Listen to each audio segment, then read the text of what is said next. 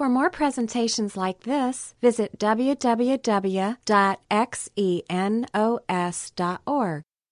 So we're going to start out in the book of Daniel, which is a great book. It's an exciting Old Testament book. It's compelling. It's rooted deeply in history. It's got bold examples of how to live your life for God in the middle of a hostile culture. It's got this compelling evidence of prophecy where God demonstrates that he is real by clearly talking about his plan and how he wants to move through human history hundreds of years before those things actually happen. And then we stand on the side of some of those prophecies, being able to look back and say, they actually did happen exactly how God said they were going to. This is a book that's rooted in human history, right? There's a lot of things that happen in this book or that are prophesied in this book that you can look not just to the Bible to see whether or not that they were fulfilled, but you can look to the encyclopedia.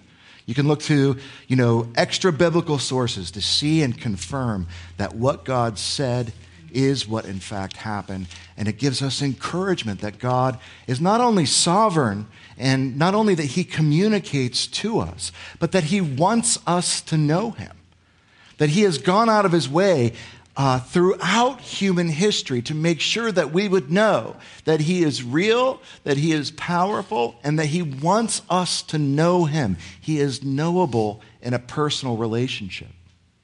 And so as we get into this book, I think it's really important that we understand it in its historical context. Before we read Daniel 1, we kind of have to have a little bit of understanding of history and the geography of the time of Daniel and what it means, right? And so this is just a map of the nation of Israel, the way it would have looked around the time of Daniel, how it was organized. This is a tiny, tiny place, even today, but back then, it's hard for us to imagine that a place that has impacted human history so powerfully in so many ways could be so tiny. At its height, it was like 70 miles wide, okay? And at its length was about 140 miles.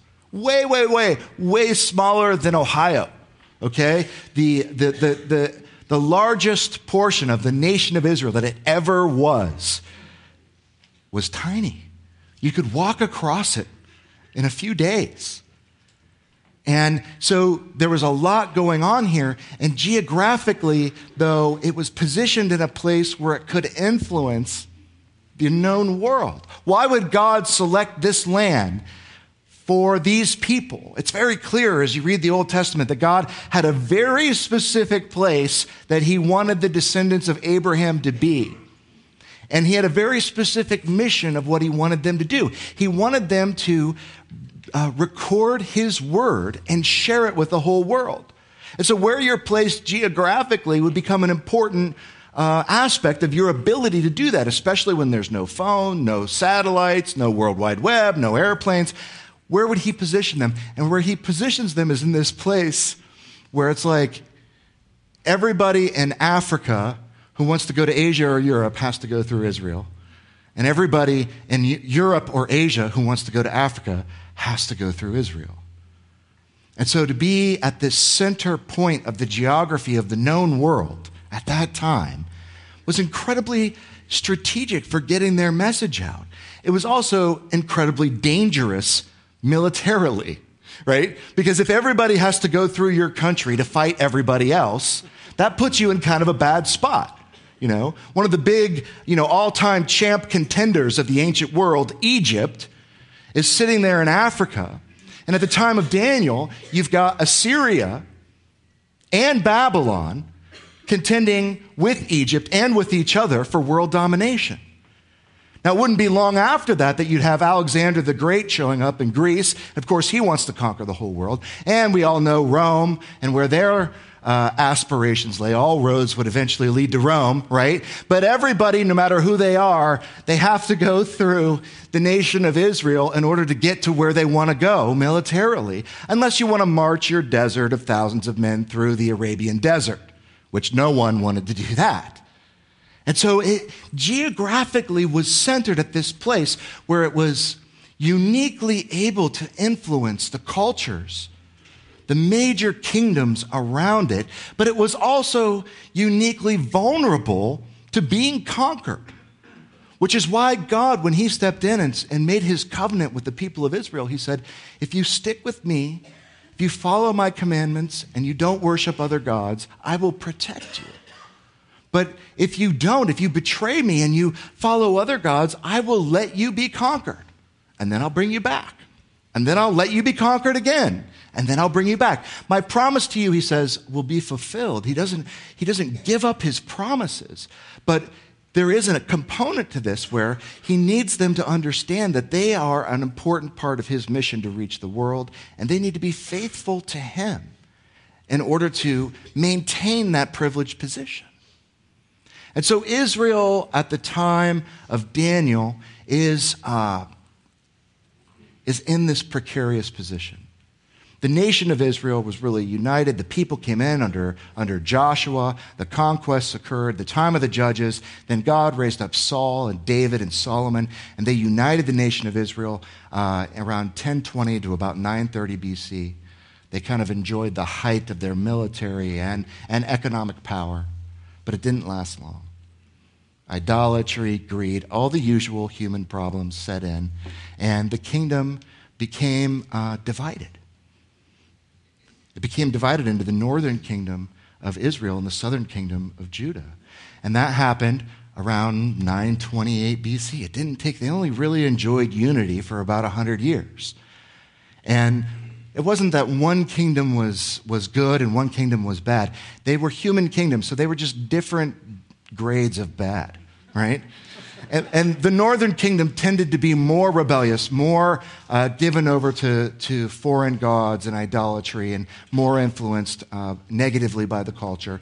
But Judah had its problems as well. And so under Jeroboam the first and Rehoboam, the nations split. And the kingdom divided, 928 BC.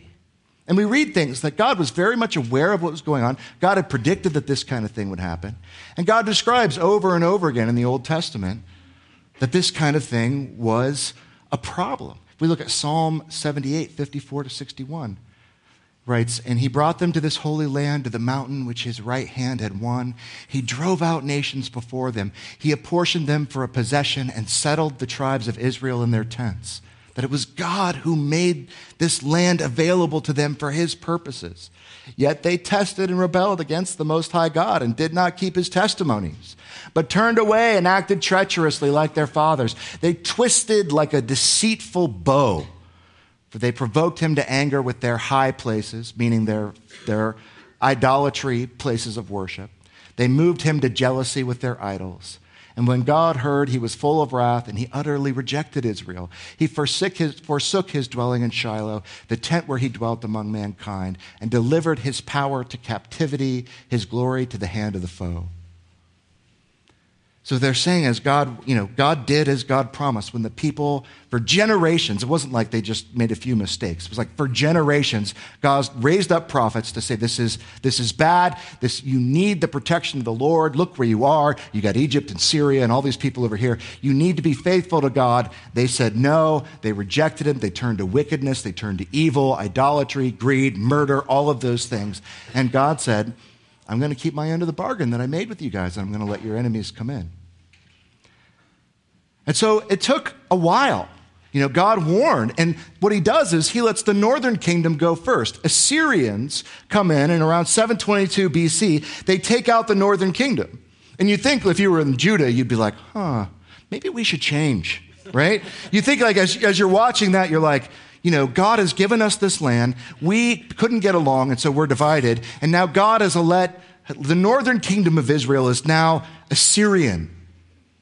And, what do we do about that? This is interesting, too, because in the time of Jesus, what happened was the people who were of the northern kingdom, they interbred with the Assyrian people and became known as the Samaritans, right? And so that's part of why there's so much animosity in the New Testament between the Jews of the South and the Samaritans, is because as far as they're concerned, they're like half-breeds with their former conquerors. As far as the Samaritans are concerned, they're the chosen people and think that the people in the South are compromised. It goes all the way back to this kind of thing.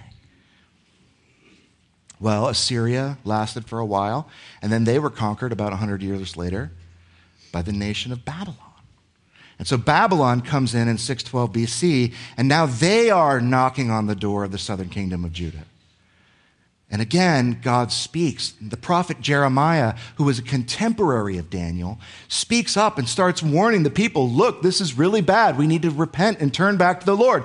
Jeremiah 22, 3-9. Thus says the Lord, do justice and righteousness.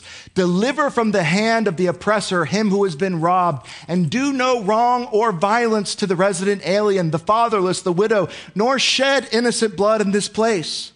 For if you will indeed obey this word, then there shall enter the gates of this house kings who sit in the throne of David. You can tell what he's saying is he's saying, stop being murderous and selfish and greedy. And if you do this, O nation of Israel, if you do this, Judah, then there will still be a king descendant of David sitting upon the throne, riding his chariots on horses and their servants and their people.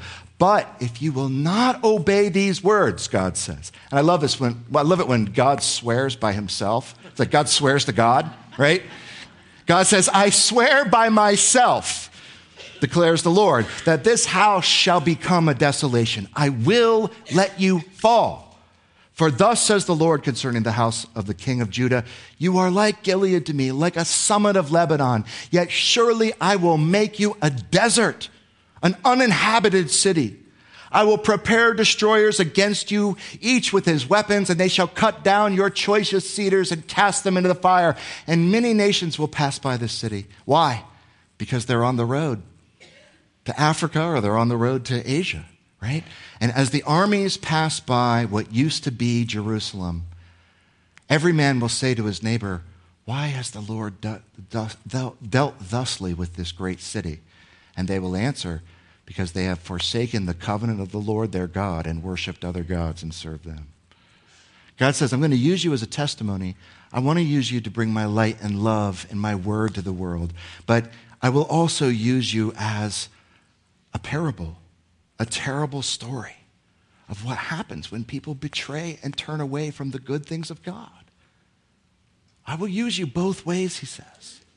But I want to use you to bring my prophets. Well, they didn't listen. And they were conquered. Babylon, under Nebuchadnezzar, and between 609 and 598 BC, came in and they besieged the city. It was a multi-year siege where they came in and eventually they won. They tore down the walls. They broke into the city. They tore down the temple of the Lord, plundered, and they scattered the people of Israel, just as God promised he would allow. In 605, captives were taken from Jerusalem and brought to Babylon for assimilation. You see, Nebuchadnezzar was one of the great rulers, one of the great military and cultural thinkers of the ancient world. He wanted to be the ruler of the world, and he understood something that a lot of his contemporaries didn't really understand, which is that if you want to have a far-reaching arm of authority, you have to bring people in and bring them close, even people who are different from you, and you have to empower them to have a stake in what it is that you're trying to build. And so he has this idea that Alexander the Great would later emulate, where he's like, let's take like the chosen sons of Israel, let's take the youths of their nobles, and let's bring them to Babylon, and we will train them in our ways, and then we'll send them back to rule under us in Israel. And that was his plan. And so we arrive at Daniel chapter 1, verse 1, and we have a very summarized statement of all these things. In the 3rd year of the reign of Jehoiakim, the king of Judah, Nebuchadnezzar, king of Babylon, came to Jerusalem and besieged it. The Lord gave Jehoiakim, king of Judah, into his hand, along with some of the vessels of the house of God. That's a nice way of saying he ransacked and destroyed the temple. And he brought them to the land of Shinar, to the house of his God. So he's bringing the youths of Israel and the vessels of the temple into Babylon, and he brought the vessels into the treasury of his God. Then the king ordered Ashpenaz, the chief of his officials, to bring in some of the sons of Israel, including some of the royal family and of the nobles, youths in whom there was no defect, who were good-looking, showing intelligence in every branch of wisdom, endowed with understanding, discerning in knowledge, and who had ability to serve in the king's court. He's saying, bring me the beautiful people, the sharp people, the ones who are going to be charismatic and sharp and influencers, and bring them in because we want them to become a part of us. And he ordered them to teach them the literature and the language of the Chaldeans. And so Daniel and his buddies had to make the trek. You had to go around the Arabian desert, right? All the way back to Babylon to be reculturated under Babylonian religion, Babylonian culture, language, literature, so that they could be sent back to rule for Nebuchadnezzar. He wanted to brainwash the best of the next generation of leaders in Israel. Get them young, get them while they're able to be influenced, train them in the Babylonian culture, and offer them a life of luxury, power, and privilege. These were not slaves. He's saying, let me send you back to be the ruler of your own people, as long as what we're bringing to them is Babylonian. And this is what we see as we study through this book. This is a major part of why we want to study this right now in our culture, in our time, where we are. It's how to love God while living in a hostile environment. When things are turning against God's ways, and when man is turning against his fellow man, and greed and injustice seem to be the prevalent ideologies of the day, of the culture that you're in, how do you interact with that as a follower of Jesus Christ? There are really three things that we can do, three choices that Daniel has and three choices that we have. We can be assimilated, we can be separated, or we can be a light in the midst of darkness. And what do those things mean? What does it look like to be somebody who's living against your culture, but in love for the people of your culture? That is the question. Being assimilated, well, you just lose everything that makes you distinct. Just become like everybody else, right? Forget about what God says. Forget about the scriptures. Forget about the values that the God of the Bible teaches, and just embrace all the values of your environment. Become like everyone else. Forsake the Bible, forsake the teachings of Jesus Christ and of the prophets, and just be like everybody else and don't stand out. Just give up that part of who you are and accept that things are different now. For Daniel and his friends, it would be to become as the Babylonians are. Let there be no difference between them and us. Maybe some sort of superficial difference. And yeah, my parents, they believe some crazy stuff back in Israel. But me, I'm Babylonian, right? Be separate would be another choice. It's another way that people go when they're in this kind of situation. You cut yourself off from culture, right? You say, we don't want to be influenced by the wicked Babylonians and their false gods and their cruel ways. So we're going to be as far from them. Yes, they've captured us, they've conquered us, but what we'll do is we'll set up a little Jerusalem inside Babylon, and we'll build high walls around it, and we'll have a school that's just for our kids, and we'll have our own music and our own food, and we'll dress our own way, and we'll only marry with each other, and we'll protect ourselves from the outside influences of the wicked culture of Babylon. We'll create a culture that's just for believers, and we'll stop the outsiders from influencing us and our children. Sound like anybody else you know in America? And by doing that, by holding the outsiders on the outside, what you do is you disable yourself from being able to influence them as well, right? And the problem is with that approach is that God's call to us as followers of Jesus Christ is to go out and to be lights into the world, to bring the love of God into the dark places. And you can't wall yourself off and just lob love over the wall to the darkness. It won't land. You have to get out into the injustice, into the brokenness, and bring the love of God into the lives of people who don't know him. But you're like, but that could influence me and tempt me and my children into doing very bad things. And the answer is, that's right. That's correct. That can happen. But what does it mean to be a light in the midst of darkness? That's a major part of the message of Daniel. That's why we want to study this book, really.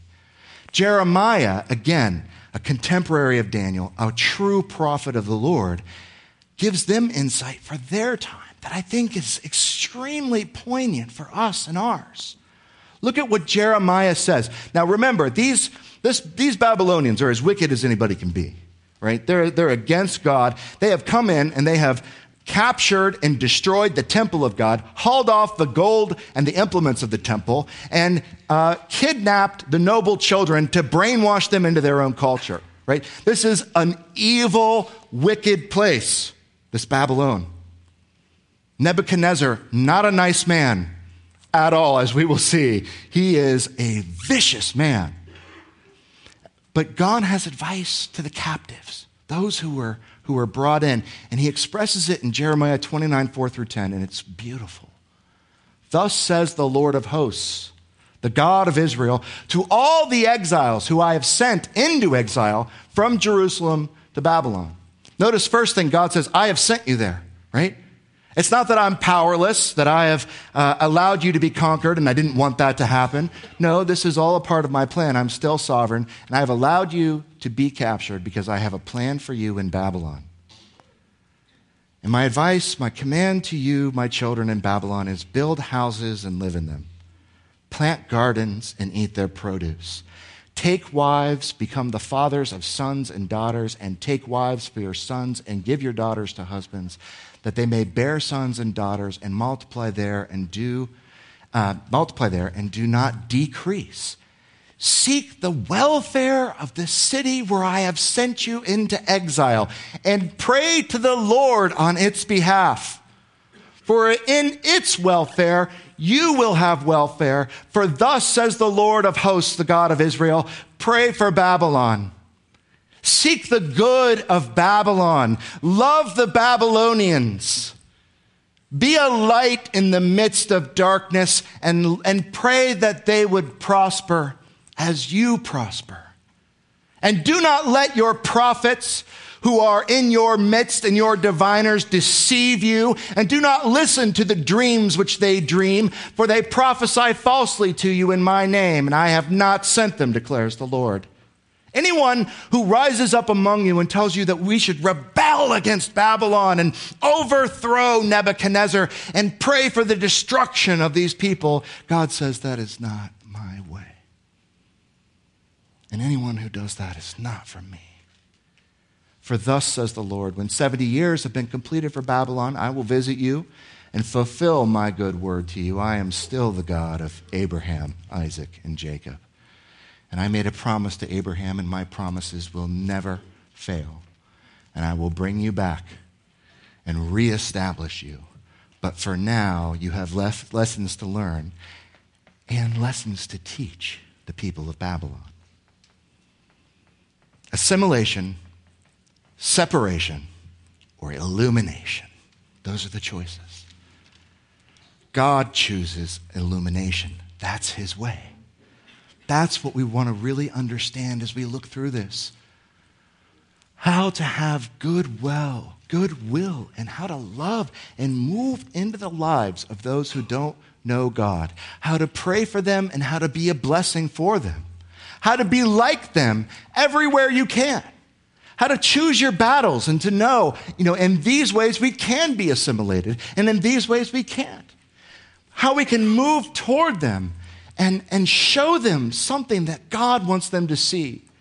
How we can be distinctive where it counts, but how we can always be praying for those who don't know what we know, that God is love and that he is real and that he wants a relationship with all of us.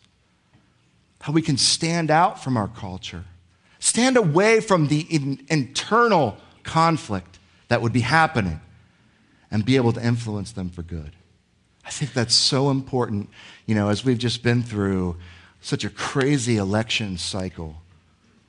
And don't worry, I'm not going to talk about politics, because here's the thing that I want you guys to know, and that I think we all need to understand, is our country is more divided than it has ever been, certainly in my lifetime.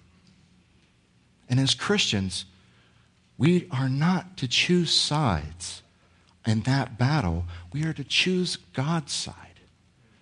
And what that means is, as our country begins to tear itself apart in different ways, that creates a backdrop where love and compassion and mercy and kindness and truth can shine that much more brightly. And if you let yourself get caught up in all the division that's happening, you will miss the opportunity to bring the greatness of God that can bring the healing that people so desperately need. People are looking for something to believe in, something that matters, something to put their hope in. And they're doing it by putting it into a world system that has no long-term answers for the real needs that they are expressing. But God can, and God does. And He wants to use us to move towards both sides with His love. He says, when people who claim to be prophets tell you to be against Babylon, know that they are from God. When they try to push you on one side or the other and tell you, you need to be fighting against this evil in the sense of trying to destroy it, know that that is not God's way. God wants you to bless it. He wants you to pray for it. He wants you to live in it. He wants you to raise it up. And He wants you to be the example of the only way of life that really works, God's way. So how did Daniel and his friends do this? What were some of the things that we could look at? We could look real quickly through the rest of chapter 1 and see some pretty cool examples. It says, the king appointed them, in verse 5, a daily ration from the king's choice food and from the wine which he drank. And he appointed that they should be educated 3 years, and at the end of which they were to enter the king's personal service. And now among them from the sons of Judah were Daniel and Hananiah, Mishael and Azariah, young men who fit the description of what he was looking for. The name Daniel means God is my judge, right? The name Hananiah is Yahweh is gracious. Mishael, who is what God is? And Azariah, Yahweh will help. Their names were very much rooted and steeped in their culture and in their religion, and the God of the Bible. And their names were declarations of God's greatness and God's goodness. And so the commander of the officials assigned new names to them. And to Daniel, he assigned the name Belteshazzar, which means Bel, or the Babylonian god Marduk. It means Bel, protect his life, right? So he's taking their Jewish names that glorify Yahweh, and he's changing it into Babylonian names that glorify Babylonian gods. Shadrach means commander of a coup. Hananiah becomes Shadrach. A coup is another one of the Babylonian gods. And Meshach, who is what a coup is. You can see they just take the names that were the Jewish names and they kind of put a Babylonian spin on it. And that might make you really angry, right? Who wants to be renamed? Our names are something, right? But this is the name of our parents. It's a reflection of our culture. It's a reflection of our God and our people. How could they let them rename them and still be loyal to God? Azariah gets turned into Abednego, the servant of Nebo, another Babylonian god. Should they fight this? Should they attack this? Should they refuse to answer to those names? They didn't fight that at all. There's nothing in the word of the Lord, there's nothing in the Bible that would say it's against God's law to have your name changed. And you're going to have to pick your battles here. And while that might be a personal affront to our identity, that is really a surface thing as far as God is concerned. What He wants to do is get down to the heart. And if by calling me a Babylonian name gives me access to your heart, then so be it. Because this isn't about me, and it's not about my thoughts and my preferences. It's about an opportunity to serve the Lord and to let the Lord's love come through me into your life. Call me whatever you want.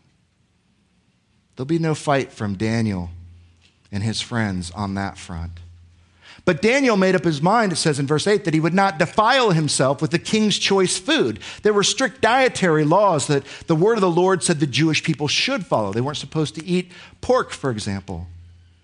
They weren't supposed to eat anything that had been sacrificed to an idol, and all the meat of Babylon had been sacrificed to its false gods.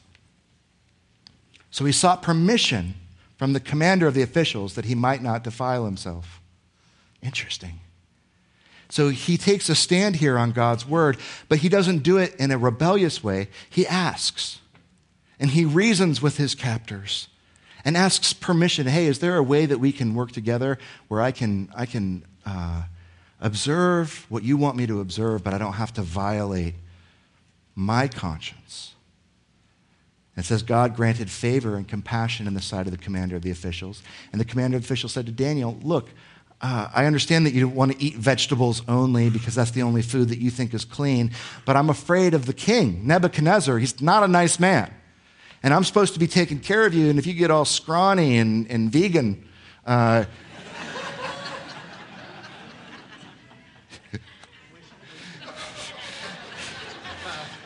you're not going to, he's going to blame me and think that you're not healthy. I've been appointed to look over your food and your drink. And I'm worried about how that'll reflect on me. For if he should see your faces looking more haggard than the youths of your own age, then he would make me forfeit my head. This could cost me my life if you start looking too skinny. And Daniel says to the overseer, the commander of the officials, he says, please, just give me 10 days. Let us have 10 days where we're given vegetables to eat and water to drink. And then you can judge. Look at our appearance and your presence and the appearance of the youths who are eating the king's choice food. And if we look any different from them, then we'll talk about changing it. But if we eat only vegetables and we look the same, then let us just keep what is important to us and not violate our conscience before the Lord. So he's firm in his beliefs, but he is also sensitive to the concern of others. He's reasonable. He's rational, right? Work with me here, and let's see what God does with this. And so he listened to them in this matter and tested them for 10 days. And at the end of the 10 days, their appearance seemed better. And they were fatter than all the youths who had been eating the king's choice food. Turns out, being vegan, not so bad. And so the point is they took this stand and God blessed it. So the overseer continued to withhold their choice food and the wine they were to drink and kept giving them vegetables. And these 4 youths, God gave them knowledge and intelligence in every branch of literature and wisdom. Every branch of literature and wisdom in what context? Babylon, the Chaldeans. Studying and getting to know the culture, the writings, the poetry, the literature, the philosophy of their captors. Being a student of culture and others' beliefs. Yes, get right in there and know, and don't be afraid to understand what other people believe, what other people argue, and what they think. Know those arguments better than they do. Understand it, because at the end of the day, God is the God of truth. And he doesn't fear that his truth will be overpowered by some other truth. He claims that he has cornered the market on truth. He is truth. And so as you study other things, don't be afraid. Because ultimately, the pursuit of the God of the Bible is the pursuit of truth. And if there is some truth that would violate his understanding and who he is, then he is not God. He is not who he has said that he was. So it is not dangerous to study other philosophies and other beliefs and even to master them. Because we should be advocates for truth. And what we'll find is that other religions and other teachings contain truths in them. Because that's why they have power. That the truth of God will be found. You know, very few religions argue against love. They wouldn't last very long if they did, would they? Love is terrible. We should reject love, right? Everybody thinks love is good. Why? Because love is good. There are truths there. But we also have to be shrewd and understand where the contradictions are and figure out what those mean, because contradictions are where we find the differences and where we have to make choices about what we believe truth to be. It says Daniel understood all kinds of visions and dreams. Then, at the end of his days, at the end of the days which the king had specified for presenting them, the commander of the officials presented them before Nebuchadnezzar. The big day, 3 years in, they've been studying. Now you're going to go before the king. And this is a guy who can kill you like that. I mean, if he wants you dead, you're dead, right? If he's not impressed with your knowledge, there's no hope for you. And the king talked with them, and out of all of them, not one was found better than Daniel or Hananiah or Mishael and Azariah. The king questioned them about their learning, about their study. He wanted to test them to see if they were qualified to represent him, if they were sharp. And he was most deeply impressed with those boys who had dedicated themselves to that study. And they entered into his service, meaning they submitted to the secular authority wherever possible. We will serve you, king. But as we serve you, we will be loyal to God, and we will be trying to show you, O king, how great God is as we work for you. As for every matter of wisdom and understanding about which the king consulted them, he found them 10 times better than all the magicians and conjurers who were in his realm. And Daniel continued until the first year of Cyrus the king. They were better than anyone else at what they did. And their support and the work that they offered Nebuchadnezzar. As we study through this book, I want you to watch Nebuchadnezzar very closely. Because what's so interesting is what you will see is that Nebuchadnezzar is going to get more and more disgruntled with the religion of the Babylonians and the Chaldeans. And he's going to get more and more hard-hearted about his own culture. And he's going to start asking really important questions about what truth is. And the God of the Bible is going to respond in his life in a way that is utterly shocking. And this is the beginning. Why does Nebuchadnezzar's heart begin to change? Because of this. Because 4 young men decided to be lights in the midst of darkness, decided to be loyal to God, but work to obey the commands of God in Jeremiah and to be a blessing in their wicked culture. They excelled at what they did. They pursued excellence, and they proved the greatness of God, while not being assimilated and defiling themselves and becoming like their culture. How is our situation similar? It's similar in so many ways. We are in a time of great turmoil. We're deeply immersed in a culture that is becoming increasingly hostile to God. And there are those who are saying, oh yeah, let's ring the bells and let's talk about how persecuted Christians are, and let's defend and argue about the minutia, and let's build our walls higher, and let's separate ourselves more. But that's not what God wants us to do. He wants us to move out into the culture with wisdom and intelligence and savvy and grace, to move towards people who don't know God as the conflict increases. We are called to bring unity and peace. Our culture is going to tell you that you should only give God a small part of your life if you give any. Church on Sunday morning for an hour at the most if you have to, but even that is a little bit gross. Certainly don't get into your Bible every day and pray every day. Certainly don't spend time going to Bible studies. Certainly don't think that you need to share your faith with those who don't know or believe what you believe. It's going to tell you that you're judgmental, that you're self-righteous, that you're narrow, you're simple, you're stupid for believing that the God of the Bible is real. We live in a culture where that is happening more and more. And the answer is not to become militant as Christians. It's to become lovers as followers of Jesus Christ. Our culture is going to tell you, and is telling you, and has been telling you from the beginning, only money is really worth your devotion. That is the God, the idol that you should worship. It is the only God that will deliver on its promises. But you can know and be confident that that is not true. That people with lots of money are no more fulfilled and no more happy than anyone else. Sex, divorce, greed, selfishness, spiritual mediocrity. That is the word of our day. It is lukewarm, something that your faith can have its place, but it cannot affect or challenge the real values of this world. And the God of the Bible says something totally different, that your spiritual life is the most important aspect of your life, and it will improve every other aspect of your life.